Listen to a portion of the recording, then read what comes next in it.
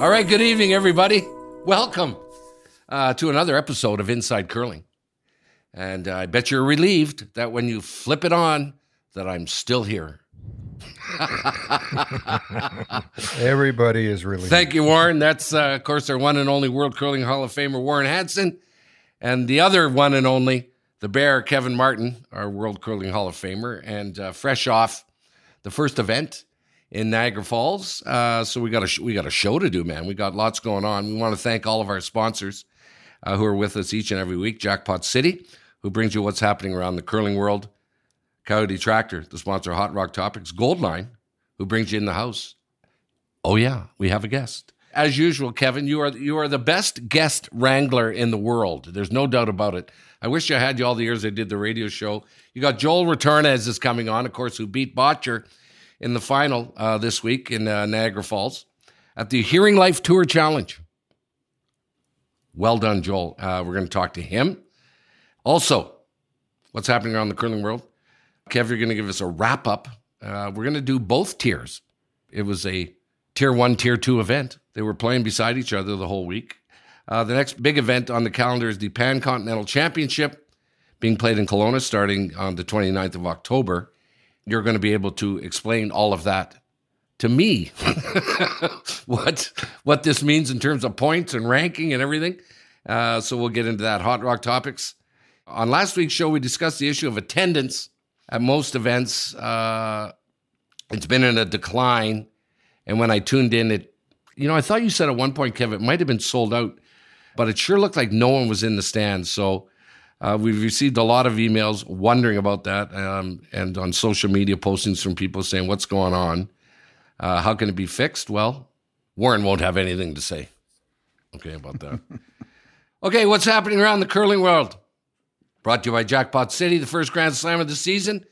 The Hearing Life Tour Challenge is in the books. We did some picks. I got a feeling I did shitty. The World Mixed Curling Championships ended in Aberdeen, Scotland. Let's find out how we did and everybody else. The next big event is the Pan-Continental Championship being held in Kelowna starting on the 29th of October. I need to know what this means because I don't in terms of points and rankings and all that jazz. So you guys are going to bring us up to speed on that. Hot Rock Topics brought to you by Coyote. Last week's show, we discussed the issue of attendance at most events that has been in decline for a long time now. We've received more emails and a bunch of social media posts asking, why is this happening, man? Where's all the people from the old days, Warren? From the old days.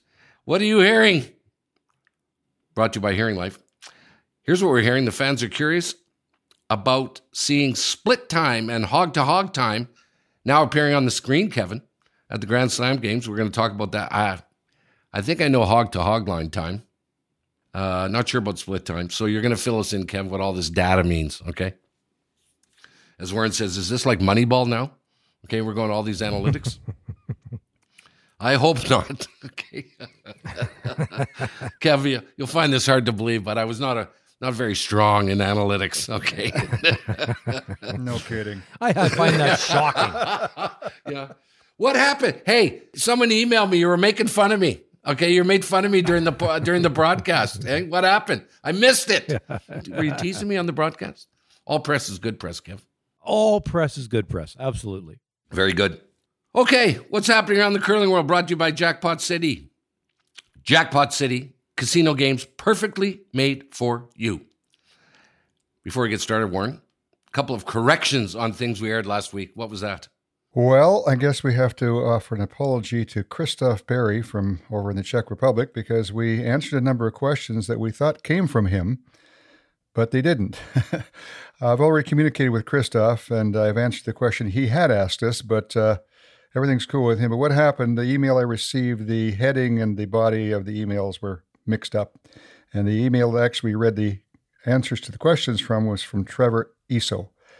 And his title was Observations from a Longtime Fan. So, Trevor, we answered a lot of your questions last week. Hope you heard them okay, but we apologize to Christoph for mentioning there were his questions when they weren't. Now, these things happen, Warren. These things happen. Believe me. Also, but at least we answered the questions truthfully, so that's a good thing. Yep. Yeah. And also in a discussion with Rachel Holman, I suggested the mixed doubles trials were going to be held in April of 2025 for the next Olympics. And Rachel was actually correct. The trials are going to be held in late December of 2024. So they are actually going to be 14 months almost ahead of the Olympics, which is an interesting decision. So 2 corrections. Don't worry about that, boys. I do get emails about the show. If I had to make corrections every single show, Warren, of stuff I said, okay. I know. It would take another... You don't have to remind me. It would take another 20 minutes. Here's what I do. Here's what happens, Kev. This is what I do. Seriously, they'll go, I don't know who made this great point on the show, but I agree. And I go, well, that would be me. Okay, if they disagree, I go, oh, that's Hanson. Thanks, boys, and we apologize for that. So let's get started. What's happening around the curling world? We got our victors. I don't think I did very well.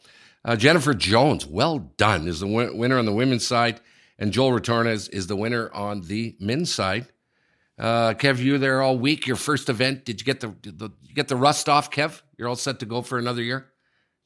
Yeah, knocked the rust off. That's right. But hey, I had a couple of emails I saw, emails or Facebook messages or something about the crowd. So I just wanted to, I phoned Christy and just to get the numbers and everything, because Friday night and Saturday were really good. And she agreed. I just want to make sure I was right on that.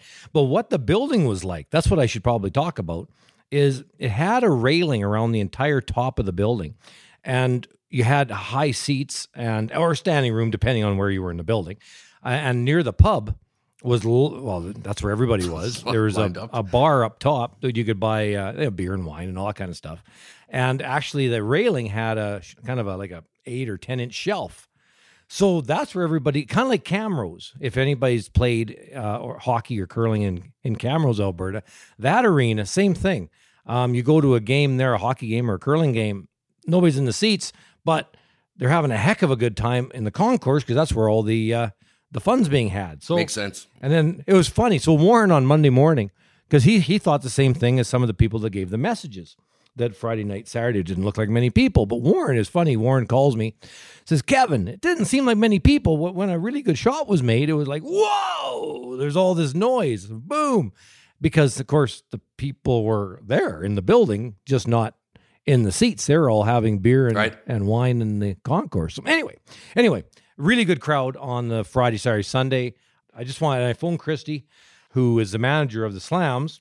She just said there's an exceptional amount of volunteers, almost 200 volunteers. Mm-hmm. Wow. And huge buy-in from the Niagara area between City of Niagara, Niagara Parks, Niagara Tourism, OLG, and she said many, many more.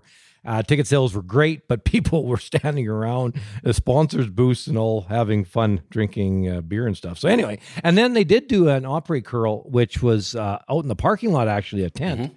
And she said that a lot of people didn't go into the building ever. They just watched the big screens, playing games and having fun in the tent. So it was a really, really well done event. It was a little bit different than most of the events have been done, but fantastic.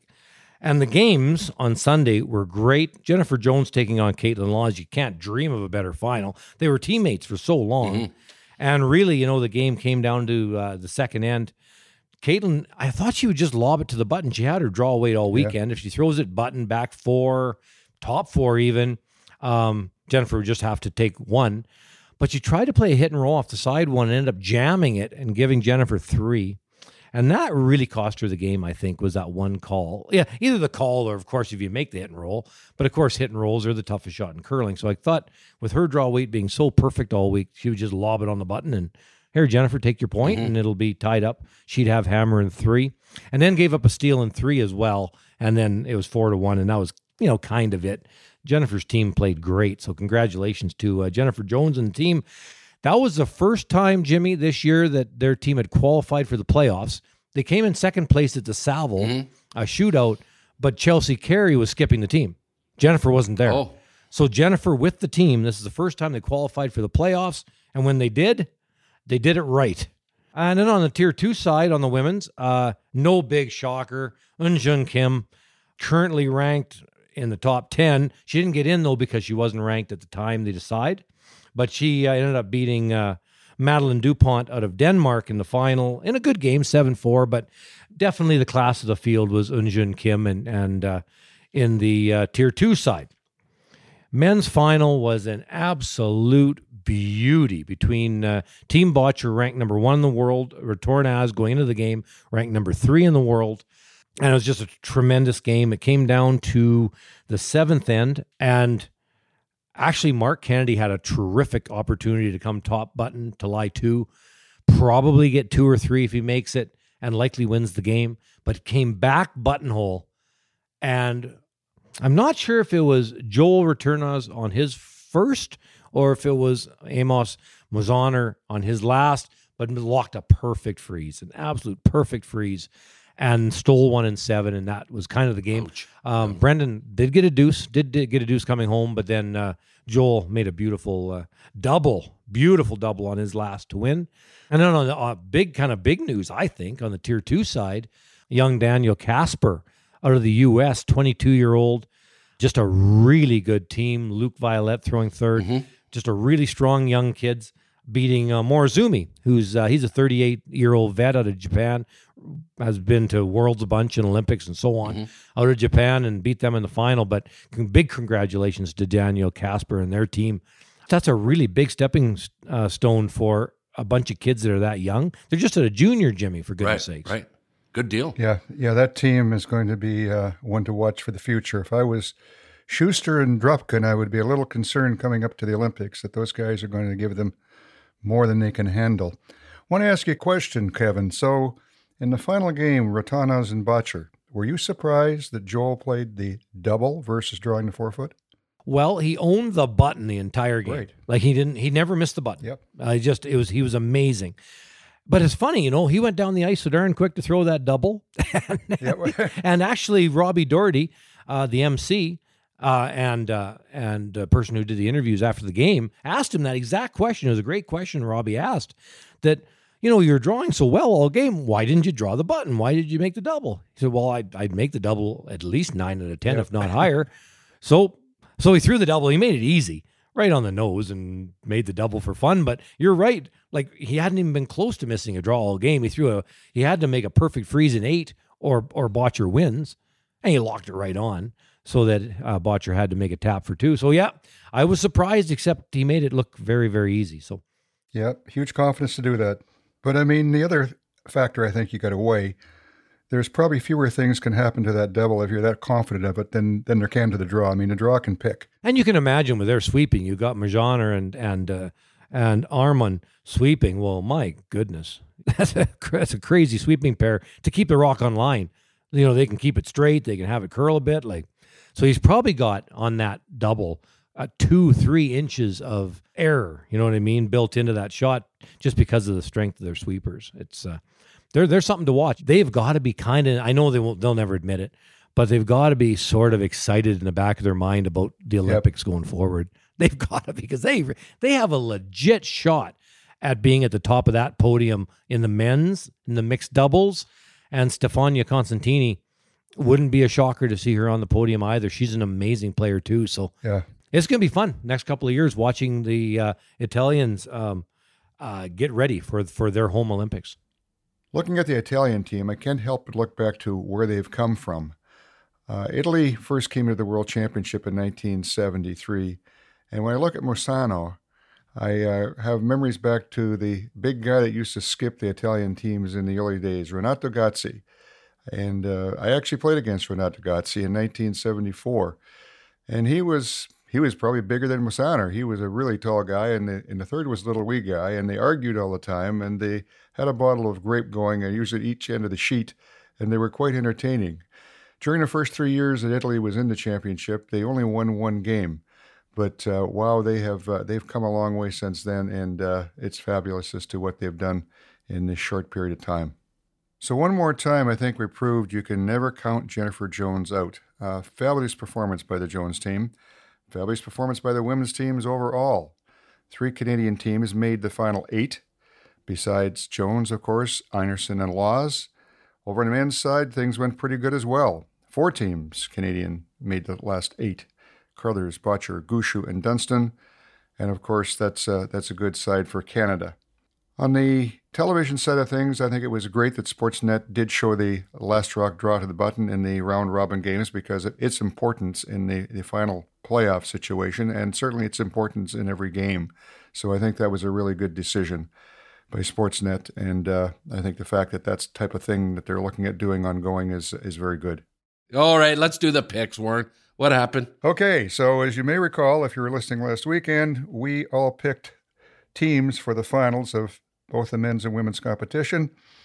So let's take a look at Kevin first. So on the women's side, he picked Laz Hasselberg.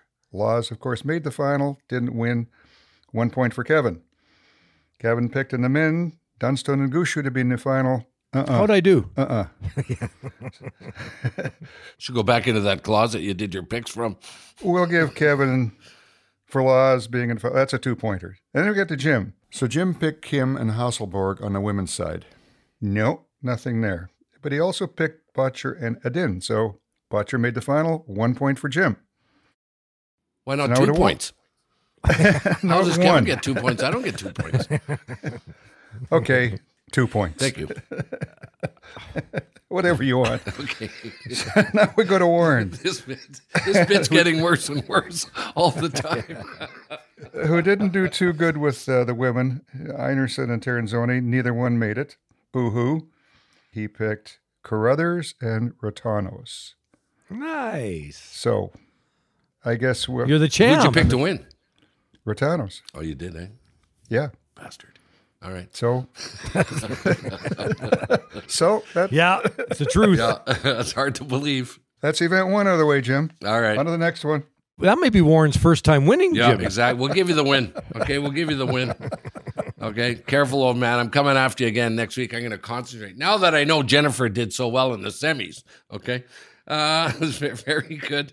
Warren, we got to bring everyone up to date on the World Mixed Curling Championship, 4-person curling, that was taking place in Scotland. All right, so we gave you an update last Friday on that, the fact that Canada, Sweden, Norway, and Spain, of all countries, had made the semis. In the one semifinal, Sweden defeated Canada's Felix Asselin 7-4, and the other semi, Spain defeated Norway 4-3. So Spain got into the gold medal game. But they didn't do too well. They lost to Sweden's Johan Nygren by a score of 8-2. But they were in the final. They got the silver medal. In the bronze medal game, Felix Asselin defeated Norway's Stefan Wallstad. Score there, tight game, 4-3 in favor of Canada. So Canada takes home the bronze medal. Congratulations to Felix. Third, Laurie St. George. Second, Emil Asselin. And lead, Emily Riley, along with coach Michael St. George. Okay, next on the agenda, the Pan-Continental Championship, which starts in Kelowna. Warren, I don't know what this means. I don't know who gets points. I don't know how the ranking works. I don't know what this is. But I've heard of it before. Explain more. Well, it's only the second year for this event, so it's a newie. It's one of the two ways that we determine the teams and men's and women's that are going to play in the World Championships each year. So the European Championships in a few weeks determines 7 spots. Pan-Continental determines 5. There is a 13th spot determined where the host country is. So this year, the men's Worlds is in Europe. So the 13th team will come from the European Championship. The World Women's is in Canada. So the 13th team will come from the Pan-Continental. And the Pan-Continental involves pretty much every curling nation in the world that's interested outside of Europe. So in Section A, and this will be the one that determines the 5 teams for the men's Worlds next year in Switzerland, Australia, Canada, Chinese Taipei, which is Taiwan, Guyana, Japan, Korea, New Zealand, and the USA. Skip names, Corey Dropkins representing USA, familiar guy from mixed doubles, Dean Hewitt from Australia, and Canada, of course, will be represented by Brad Gushu. Who should qualify? I think Canada, USA, Japan, probably you can pretty much count on that one, which will probably leave the final spot in the men's side between, I would think, Australia and New Zealand, but we'll have to wait and see. On the women's side, Australia, Canada, Chinese Taipei, Japan, Korea, Mexico, New Zealand, and the USA. Canada's Kerry Anderson is going to be representing this country, Japan, Satsuki Fujisawa, and Korea, Unjun Kim, and USA, Tabitha Peterson. So I would think Japan, Korea, USA, Canada will grab 4 spots. And of course, there'll be 6 qualified because the Women's Worlds is in Canada. That means Canada already has a spot. So I'd have to think the final 2 spots, again, will probably go to Australia and New Zealand, but we'll have to wait and see how that shakes down. And then in the B division, now listen to these ones, interesting countries. This is awesome. I love this. The interesting countries: Brazil, China, Hong Kong, India, Kenya, Mexico, Philippines, and Saudi Arabia. And on the women's side, Brazil, China, Hong Kong, Jamaica, Kenya, and Philippines. Jamaica. That's awesome. I love that. When they're not bobsledding. Yeah. Exactly. Anyway, so the way this whole thing works, I think it's 2 teams go up and 2 go down. So next year in the Pan-Continental, 2 of the B winners will go to A, and the 2 lowest teams in the A will drop to B. The other interesting team in here is China. Now, you may remember last year China did not show up for the Pan-Continental Cup. That means they got relegated down to the B side. So you can be pretty sure that China will be one of the teams coming through there, but they will not be in the men's or women's world championships this year because of their missing last year. So there you go. Time to talk analytics. Time for you guys to talk analytics. It's Hot Rocks. Brought to you by Coyote Tractor, Hot Rock Topics. If you have work to do, Coyote has the tractors, UTVs, ZTRs, and compact construction equipment to do it. Coyote, we dig dirt. Seems like data and analytics are becoming more of a part of everyday sport and all sports ever since the movie Moneyball. This past weekend, split times and hog-to-hog running times were flashed up on the screen after every shot, but not all fans are familiar with what this means. There's another guy who's not familiar with it, too. There were some postings and emails asking, what is a split time? And while you're at it, Warren, what's a hog-to-hog time too? Okay. Go ahead, Warren. You're kind of a fan of analytics, Warren, I think. I picked up a book last summer called Game of Edges is the main title, and it's the analytics revolution and the future of professional sports. And most of us remember the movie Moneyball. And Billy Beane introduced analytics to baseball, and he turned a limited budget Oakland A's team into a winner through the use of analytics. And as a result of that, I was surprised by reading this book as to what is really going on. Someone told me, and don't quote me, I may be wrong, but in every major league game now, there is a camera on every player for the entire game. And that's how they build a book on every player in the league. And that's just the tip of the iceberg. So in major sports teams and everything, and all franchises are engaged in varying forms of utilizing analytics. Everyone from the owners to the marketing staff are using the information, the data, to try and get an edge. And it's being used in a lot of the marketing of these events as well, not just in the assessment of players. I think curling needs to expand its involvement in data. I know right now there is a fair amount being done on athletes. It's to some degree by individual countries, a little bit secretive. But I think this whole thing needs to be expanded dramatically. I think determining exactly what is happening with sweeping, and determining how to make it more effective. How much can carving and the things they're doing really do in fact of being effective? We assume things, players assume things, but there's a lot of stuff we don't know yet. Things as well like the release and the path of the rock. This weekend, as I mentioned, you mentioned, Jim, Sportsnet did flash on the screen the split time and the hog-to-hog time at every rock thrown. For people who've been around a competitive game for a long time, they know exactly what all this means, but I find it interesting of notes we got and postings I saw on Facebook of people wondering what really does all this mean, in particular the term split time, which the commentators were using. So I'll flip it to Kevin, and he can maybe explain split time, exactly what it is, how is it used, and the same thing with the hog-to-hog measurement. How is it used? What is normal? What isn't? And how do the players use all this information? This is always a fun thing when I do my academies all over the place, is teaching the timing of rocks and why you do it and how does it work. So hog to hog is not individual. It is just the time it takes from the rock to go from one hog to the next and say stop on the button. That's your draw weight hog to hog time. This weekend, it was around 14.7, 14.8 seconds. The higher the number, the keener the ice, because the rock is going slower. It takes longer to get there. because you don't have to throw it as hard because the ice is keener. So, and a lower number means the ice is heavier. Okay, that's hog to hog, and you can tie anybody's rock, and that'll just be the same for everybody. Now, a split time is the back line. So when you first come out of the hack, you click the stopwatch when that rock hits the back line, and then you click it again at the hog line. Okay, and that's going to be around 4 seconds total. Now, say Kevin Cooey, he comes out of the hack really slow. So he's like 4.2 seconds, something like that. And he is going to be very close to the same every single time. When we were playing in the 2010 Olympics, ice was beautiful, very keen. My split, because I always wore a really slow slider. Always, I ruddered with my back foot.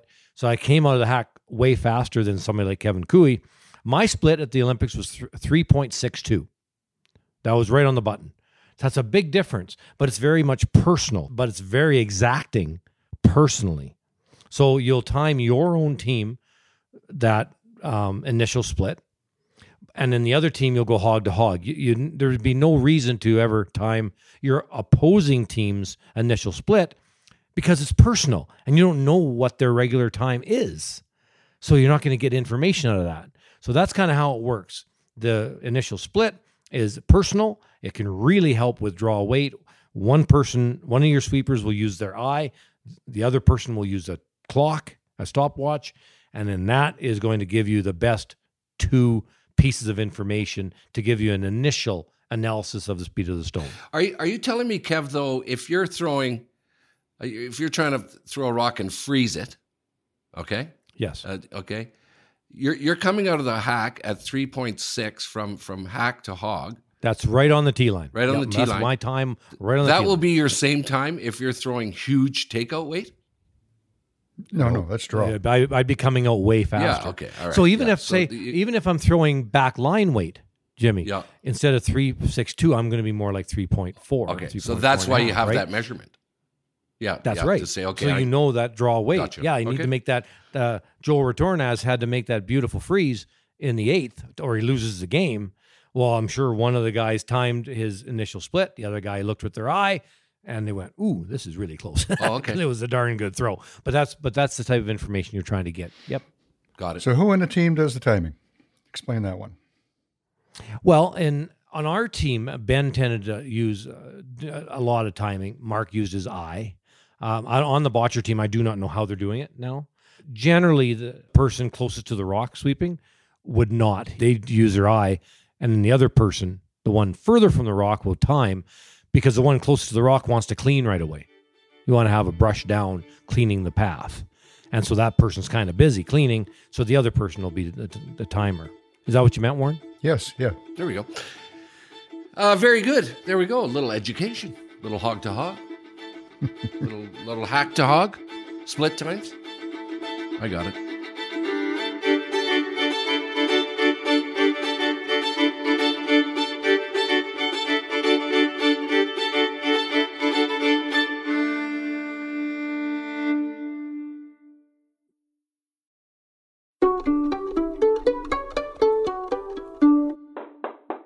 Well, we told you we had a guest, not just any guest. You're going to get the gold medal for being a wrangler, okay, for wrangling up our best guest.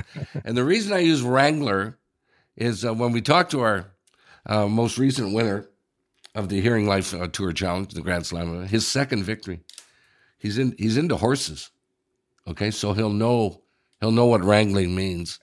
We want to welcome to the program. We really appreciate you coming on. Joel Retornaz, Team Italy, knocks everybody out in the Grand Slam. How's it going, Joel? I'm looking at your it looks like you're in a hotel room, Joel. I thought maybe there'd be a bunch of empty wine bottles and beer everywhere. And people flopped on the floor, like you had a 2-day party or something. What's going on? Hello, everyone. Thanks for having me. It's a pleasure to talk to you all every time. So, it's just an empty hotel room, nothing fancy behind me. So, and I would have cleaned up the room before talking to you. Okay. Did you guys get a chance to celebrate? What'd you do after the big victory? Yeah, we had a good night out in Niagara Falls. The ladies team joined us. We had a good celebration with the with the Italian squad. It was nice. Location was great, so it was good for fun. We had a nice dinner with everybody and had a couple of drinks too. And then the day after, we had a long drive to Sault Ste. Marie, so we didn't go too wild on that evening. Yeah. You're right back at it up in the Sioux doing that. Tell me this, Joel. You're one of the coolest things when you wake up after winning is you may be, may not, but you may be the number one curler in the world now. I think you were number 3, Kevin was telling me going in, and then you win this slam. It's a whole whack of points. Did you look up where you are now? Have you reached number 1? No, we're ranked number 2. We've got number 1 in our target. Yeah, good. That's where we want to be. That's where we want to be now. Being number 2, number 3, top teams in the world, it's already something big for us. Like, we know that being there is huge, and we just need to keep going this way and try to reach the top and win as much as we can. Yeah. It wasn't too long ago, Joel, that, Canada, we were very proud of owning the sport of curling, as they said years and years ago. And, of course, that has changed. You're 40 years old, and I'm curious how a young Italian boy, probably back in the day, wanted to take on the sport of curling in a nation that was not a curling nation back then. Give me a little bit of your history and how you got interested in the game and what brought you to the game to the level you're at now. Well, I was lucky enough to grow up in a small town in Italy called Cembra. That's my mom's town, and curling has always been played there. There are only a few places in Italy where curling is played, and I was lucky enough to grow up in one of those places. So that's why I started curling. I tried other sports. I tried many things in life, but curling really got me since the beginning. And I was one of the few players, and I started traveling a lot. I immediately was part of the national team, the junior national team, and probably some talent helped me to reach high levels, and I was able to travel the world, and I really enjoyed it. So I kept going, and it's been a while now since I'm in the curling scene. So I've been here for a while. Yeah. What was the hook for you? What got you, into the game and said, I'm gonna try this? Well, first of all, it's a team sport. I like team sports, and I like the fact that to be successful, you need also other people. It doesn't only depend on you. You need the help of other people. And when you find 3 other guys with the same goals and the same passion you have and the same dedication, there's nothing better to share the success with other people, I think. You must be very proud of how the sport has grown there. Obviously, you would be a hero in the curling world in Italy for sure. Tell me about how the sport is doing in Italy. Does it continue to grow to this day? It is growing. It's not growing as fast as we would like. We don't have lots of new facilities, and that's why also maybe it's difficult to grow the sport in our country, because some people would love to try curling, but they don't know where to go. So it is slowly growing. I really hope that the 2026 Olympics will give the final boost and change the things, and hopefully also juniors and kids can get inspired by what we're doing, because we really want to leave a legacy. We just don't want to be a team that is there for a few years and then nothing else happening in our country. So definitely we hope we can be a good example for the future generations. We want to know who your heroes were growing up in curling, and you can't say Kevin. Okay, he gets too much of that. Okay, Kevin, everyone, yeah, Kevin was my mentor. I can't say Kevin, but I have to say Ryan Fry now because he's our new coach. So Sure, I have to, yeah. kind of have to. You know, I mean, I've been around, as I said, for a long time, and I've seen lots of players from the Furby Forest to then the Howards and Gushu, who I defeated in 2006, but was still one of my favorite players, and he's shown how you can be successful and stay at a high level even when the time goes by. Like, I think he's a great example for consistency. So he's of course someone I'm always aiming to. Right. One of the talks we had earlier in the program, there was a segment about analytics and hog to hog times and split times. And Kevin has said that the game has changed since he was in there, and there's a reliance on these things now that it's a real thing that many teams look at. So the game has changed. Talk about that with your team. Since you started curling, what are the biggest changes you've seen in terms of competing and skills that curlers have had to develop going forward? Well, I think that sweeping is so important nowadays. Like you can make lots of shots with sweeping, and I have three great sweepers in my team that make my life much easier. I just need to be accurate, not perfect, accurate, and they'll make the shot. So I think sweeping has really changed the game, and also big weights takeouts like run backs, angle raises, being precise in those kind of shots is key today. Joel just mentioned sweeping. You got two monster sweepers. Okay, I'm surprised. I'm surprised brooms don't just disintegrate to sand when these guys lean on them. Well, in that regard, I think there was some testing done. I think they're making a stronger broom for your guys, like for Sebastiano and for Amos.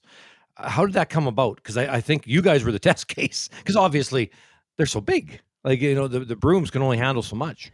They're big, they have big hands, so they need thicker handles. That's what we're trying out. We haven't found yet the best handle for them, but our equipment supplier is giving us great material, so we couldn't be happier, and they're trying their best to give the best tools to our sweepers, and we're testing those handles. Of course, they're a bit heavier, so this is also something that we have to take into consideration, because when you play lots of games in a week, for example, in the championship, Europeans or even worlds are even more games. You have to consider the weight difference in the end of the competition is something that gives extra weight in the arms, and so makes it more difficult for the players to sweep. But yeah, that's what we're testing, and we'll find for sure the best product for them.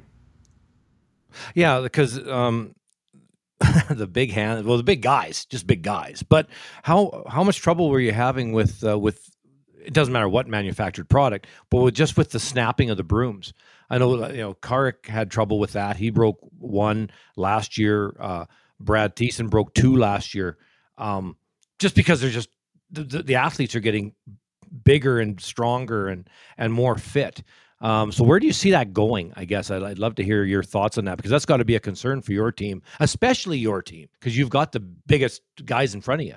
Yeah, it depends on how big the sweepers are and where they hold the broom, and where on the handle they hold the broom, and also the angle they're using the broom, because that's I don't know if that's the proper word, the lever, not the that's the right word. Yeah, the angle of changes, and so that there's a certain point where it can be there can be a lot of pressure on the handles, and they can snap. But it doesn't happen often. Like if you use the right hand position and you put the weight in the right spot of the broom, I don't think it's dangerous that happens very often. Okay. Hey, I want to talk about Ryan Fry a little bit. You mentioned that you've got a new coach in Ryan Fry, and Ryan and I've been friends for a very long time. We only had one chance to curl together, though we did it in a skins game, because it was kind of like you pick your own team. So we were pretty excited to actually have a chance to play together. But again, what does Ryan bring to your team? What's his role? What's his job? Because it's not going to be teaching you guys how to sweep. Have you seen Ryan sweep? He's definitely not teaching you anything about sweeping. No, he's a great addition to the team. I have to say that we have not been working very long with him yet, but we can already see how good he is for the team. Basically, he knows what it takes to get to success, and that's the kind of inputs we're looking for, because he's been there before. He's gone through this. He started when he was young, and he went all the way. He went all the way to gold in the Olympics, and we will host the Olympics back at home in 2026. So of course that's one of our goals. but really we're looking from him to those small details that we don't have yet. That's those extra few percent points that will make us a stronger team, and it's working well so far because he's really giving us some good advices. Joel, a lot of guys after they win a big event, Kevin has pointed out that curling's pretty hard on the body, and some teams would sort of speckle their schedule, like they wouldn't go event after event after event. You're up in the Sioux right away, playing in a fall classic up there. Is your team better if they keep curling every week, or how do you schedule it? Do you need time off? Talk to me about that. What your plan is and your strategy with your team. When we saw that there were two slams close to each other this year, like with only 2 weeks in between, our thought was, okay, we're gonna stay in Canada. We're not going back to Europe. And what do we do in those 2 weeks? It's not cheap to travel for us to Canada, so we have to take every single opportunity we have to play as much as we can against good teams on good ice conditions, because that's what we need in order to be consistent and then go back home and go back in Europe and try to be successful at Europeans, for instance. So when we decided to stay over, we looked into the competitions that were between Niagara Falls and Pictou County Grand Slam, and this new competition in the Sioux was something that we really wanted to do because it has a strong field, and people here in the Sioux are amazing. We got to know them yesterday and today, and so we're really looking forward for this event. And we no big breaks for us. As I said, it's not cheap to come here, so we're gonna make every moment count. You're playing a bunch of Coyote events in a row. You've got the Sioux Curlers, it's presented by Coyote, and then coming up into Pictou County, which is the Coyote Masters. You should get a free tractor. They should give you a tractor. Yeah. You can drive the tractor home. Well, no, to Italy. I mean, Coyote is one of the sponsors. We know the people from Coyote. We met them yesterday too. But I just wanted to take the opportunity to thank all sponsors supporting our sport, because it really means the world to us if people can support the sport and make all the events possible. I think that's how our sport can keep the pace and then grow and keep going in the future. So I just wanted to take this opportunity to thank all sponsors around the world for being partners of the curling family.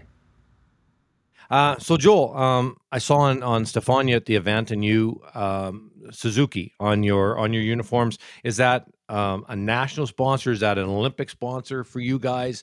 How does it work? I'd love to know, because it's pretty standoutish, and it's right on your chest, of course. Yeah, Suzuki is one of the national sponsors. So Suzuki and the Dolomiti Bellunese, for example, they sponsor the Italian Curling Federation, and of course we get to wear those logos when we play around the world, and it's good to be supported by companies back home, and it's good to have their support.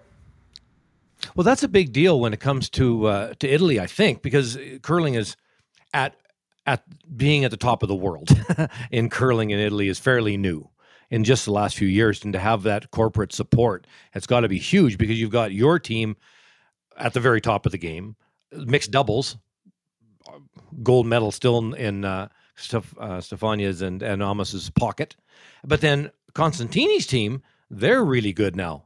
They've really spiked up the world. So, you've got 3 disciplines all near the top of the world. That's pretty exciting for your sponsors, I would assume. Yes, it is, and we have to thank our national federation, national association for investing on us, because they believe in the project. They saw the first results with the gold medal in the mixed doubles, and our few medals in the Europeans and Worlds, and the ladies coming up quickly.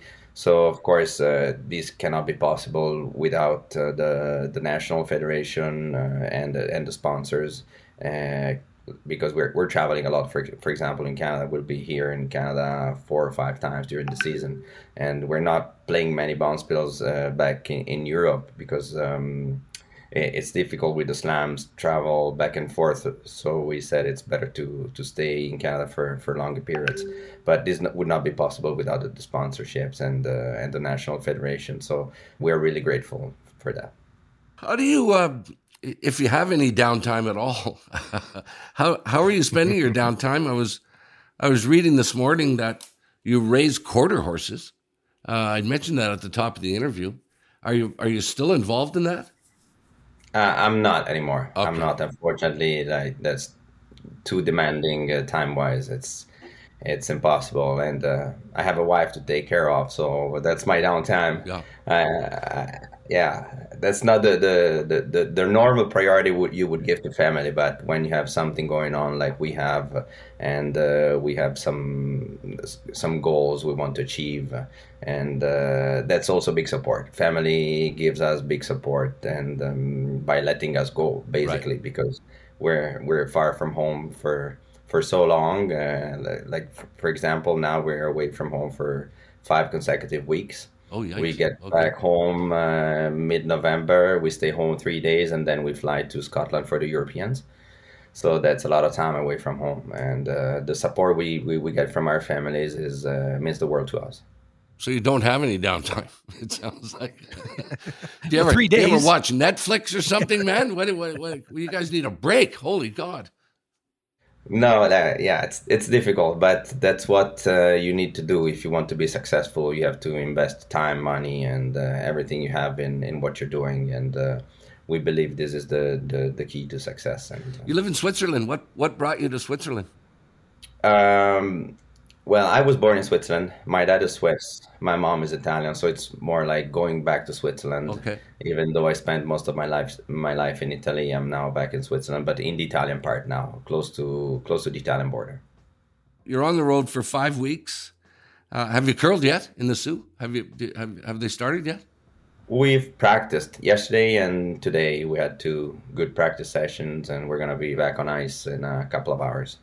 Who's there? Who do you got to try and beat? It's there's Team Dunstone here, Carruthers, one team from Asia, and I don't remember who else is here. Few young teams. That's enough. Yeah.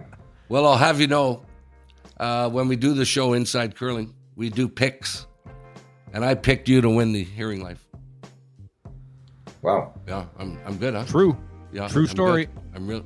Congratulations! You're obviously the team to watch going forward, and it's fantastic what's happening with curling over there, and what you're doing, and we'll be watching you all year.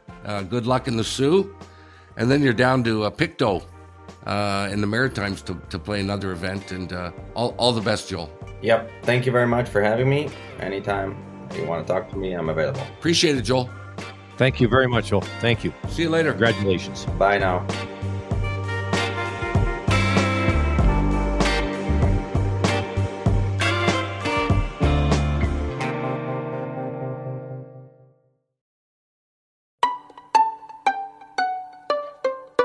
What are you hearing? Brought to you by Hearing Life. If vision places the world in front of us, hearing places us at its center. Hearing Life invites you to love your ears with a free hearing test.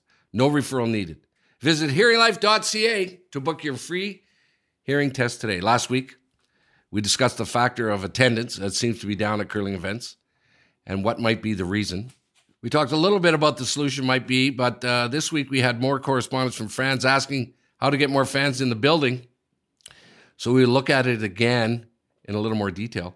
Before we get to Warren, Kev, you said off the top of the show, there were a couple things there that you haven't seen in a while that you thought were fantastic ideas. Although it appeared empty, a lot of people were doing other things than watching curling. Well, they were watching, but just from up above. Okay. So actually, Sean is really good at I guess figuring out buildings. I talked to Christy about it today. Actually, the manager of the Slams. There's just all these people up top, but the cameras don't see Right. that. They don't see them, Mm-hmm. and you wonder, well, where's all the people? Until somebody makes a good shot, and then roar. Well, who the heck's making all the noise?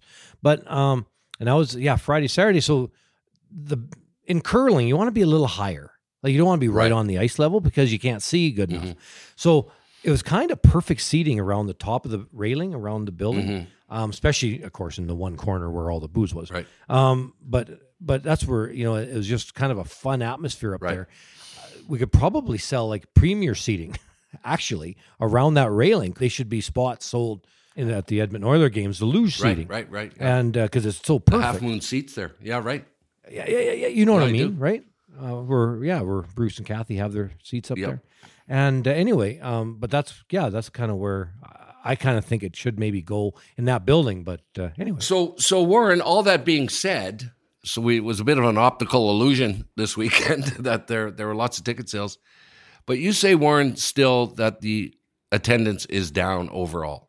Yeah, without question. I mean, I first identified that this being a problem probably about 12 years ago and suggested then that I thought a lot of things had to be adjusted. And this is with big events like the Brier and the Olympic trials to maintain the kind of strength that we'd had probably around 2005, 2006 in that area there when we were filling 18,000 seat buildings. As Kevin may recall, he played in the first event we ever did that way, the 97 Brier.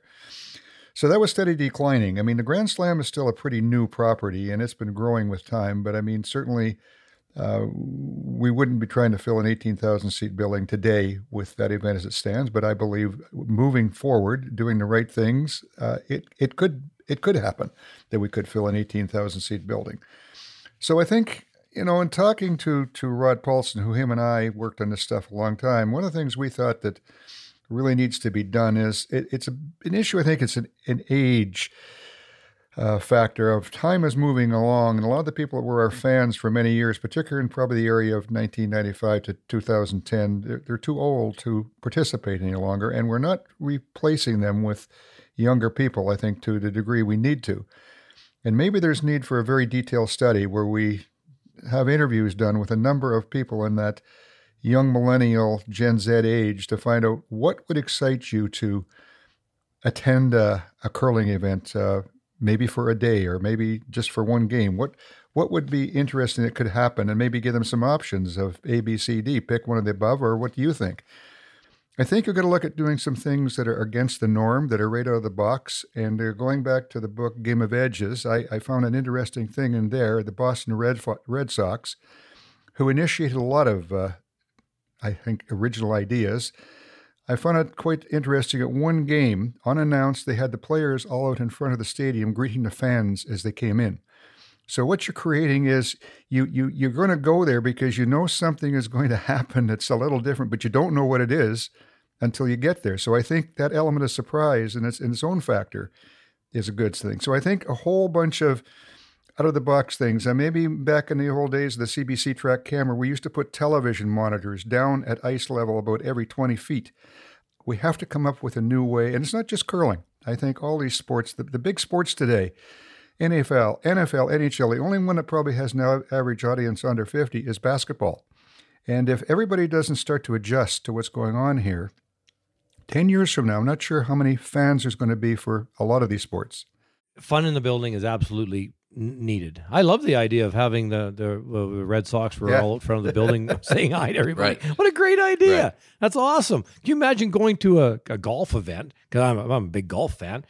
And John Rahm's out front. Hi, Right. welcome. Are you kidding me? Right. Nice to meet you. Yeah, that'd be amazing. So that's a great idea. Like, can you imagine a curling fan walking up and Nicodine says hi to you? Like, welcomes you in the building? Are you kidding? Warren, you did that up close and personal. So I don't think that's an issue because curling has done it way better than anybody. They used to come into the patch, Kev, between games and hang out with friends, So curlers are good at it. They are. Yeah. They are. But it's not really the environment now, you know what I mean? Like, because they're busy. They come in and, it's the way it works with the athletes is so different now. But that's a wonderful idea. But anyway, fun, tighten up the events and the building's loud and proud. That'd be good. I know it would drive my dad crazy if the buildings were loud.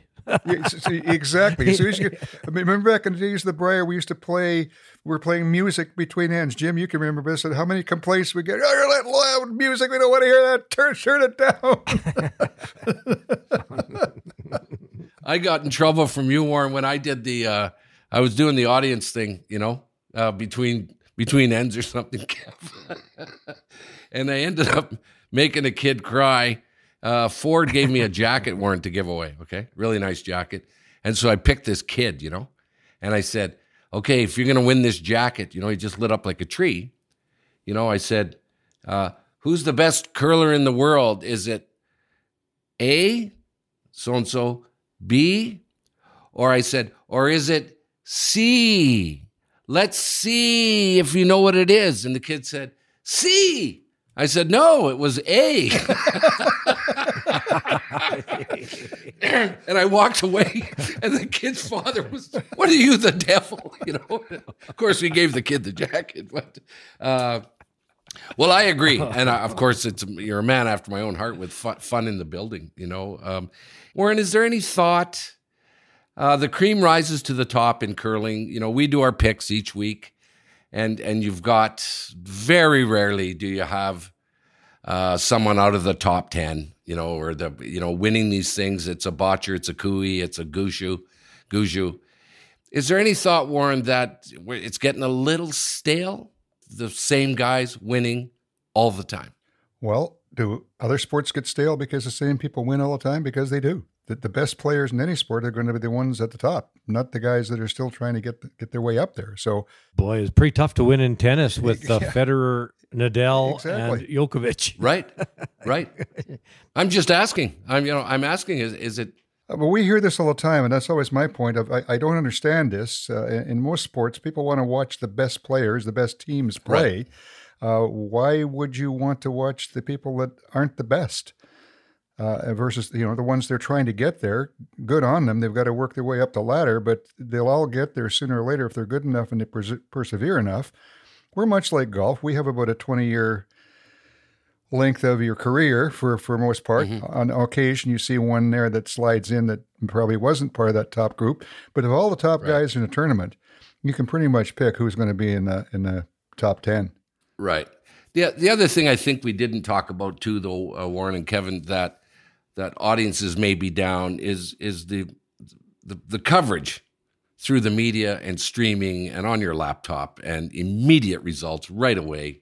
Has got to have something to do with how easy and how great the television experience is watching an event. It's they got more and more cameras now watching a curling game. Like an NFL game, they got something like 90 cameras, like 90 cameras. The broadcast I've watched this week, it's fantastic. It's fantastic. The coverage is unreal. The commentators. Yes, the commentators, What's her face there? She was really good, but old what's his name wasn't so good. But am I you know what I mean, Warren? Like, it's so much to watch live events on television is a really good experience. Really good. It is, which is why you've got to develop the building so there's a reason to go there. There's got to be a reason to go there besides what's happening on the ice or the field because the coverage is so good, and that's the challenge. Mm-hmm. Very good, boys. Time to wrap, which we do each and every week. However, this wrap might be my favorite. So before we do this, Kevin, there was a listener who reached out to us, and this may be something. Warren said, you better not. I said, are you kidding me? I'm doing it for sure. Okay. Carrie Zinkowicz sent us a very nice email asking us to talk about the business side of curling at some point, and we will. We will one day, right? Because that is a big side. However, we're going to read her email. Here it is. Carrie writes, I've always watched curling. And Kevin, you were always my favorite to watch. My son, who is now 24, when he was 3 or so, he was building blocks while I was watching curling. And his blocks fell over. And as that happened, the kid said, And I said, Alec, my God, where did you hear that from? And he replied, from Kevin Martin on TV. No way. Is this a true I've story seen you drop the F-bomb. Yeah. A few years later, I was walking him and his friend home from school. Carrie writes, I commented that I was going home because Kevin was playing that afternoon. Alec's friend said, who's Kevin Martin? And Alec replied, you don't know who Kevin Martin is? He's a curler. He's even better than Glenn Howard. So there you go, okay? Thank you, Gary, for that.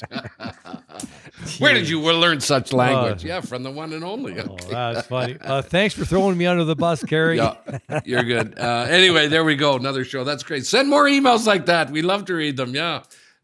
Thank you all for listening, and thank you all to our sponsors. Also, we want to thank Rod Paulson. His name comes up from time to time, and but he is feverishly working on our Facebook and our Facebook group and our page. Thank you, Rod, for doing all that, and his company, In-House Strategies. Also, email us if you want to weigh in. Someone email and agree with me, would they once? InsideCurling@gmail.com. That's InsideCurling@gmail.com. Thank you again to Jackpot City, Coyote, Hearing Life, and Goldline, who make all of this possible. And stay tuned for our special shows too, okay, that we do from time to time. Warren, thank you very much. Kevin, it's nice to have you. It's nice to have you back, okay? How long are you home for now there, big fella? Home for about a week. Home for a week. And then actually, Jimmy, yeah, real fun. We're going to head to Boston next week to the Broomstones Curling Club to do a curling school there. And then head over from there to Nova Scotia for the next slam. So, yeah, not a lot of rest for the wicked, but really looking forward to going to Boston to do that school. I'll leave you all with a story. Kevin, this will give you an idea how old Hansen is. Okay? This is how old Hansen is. The last time he was in a lineup at the emergency room, the guy in front of him was waiting to be treated for a musket wound. Jim, that wasn't even funny. That's pretty funny. Yeah. The guy had an arrow in his head. Okay, that's how old Warren is.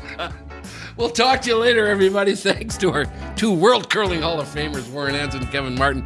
We do it each and every week right here on Inside Curling. Talk to you later, fellas. Thanks, Jimmy. Thanks, Jim.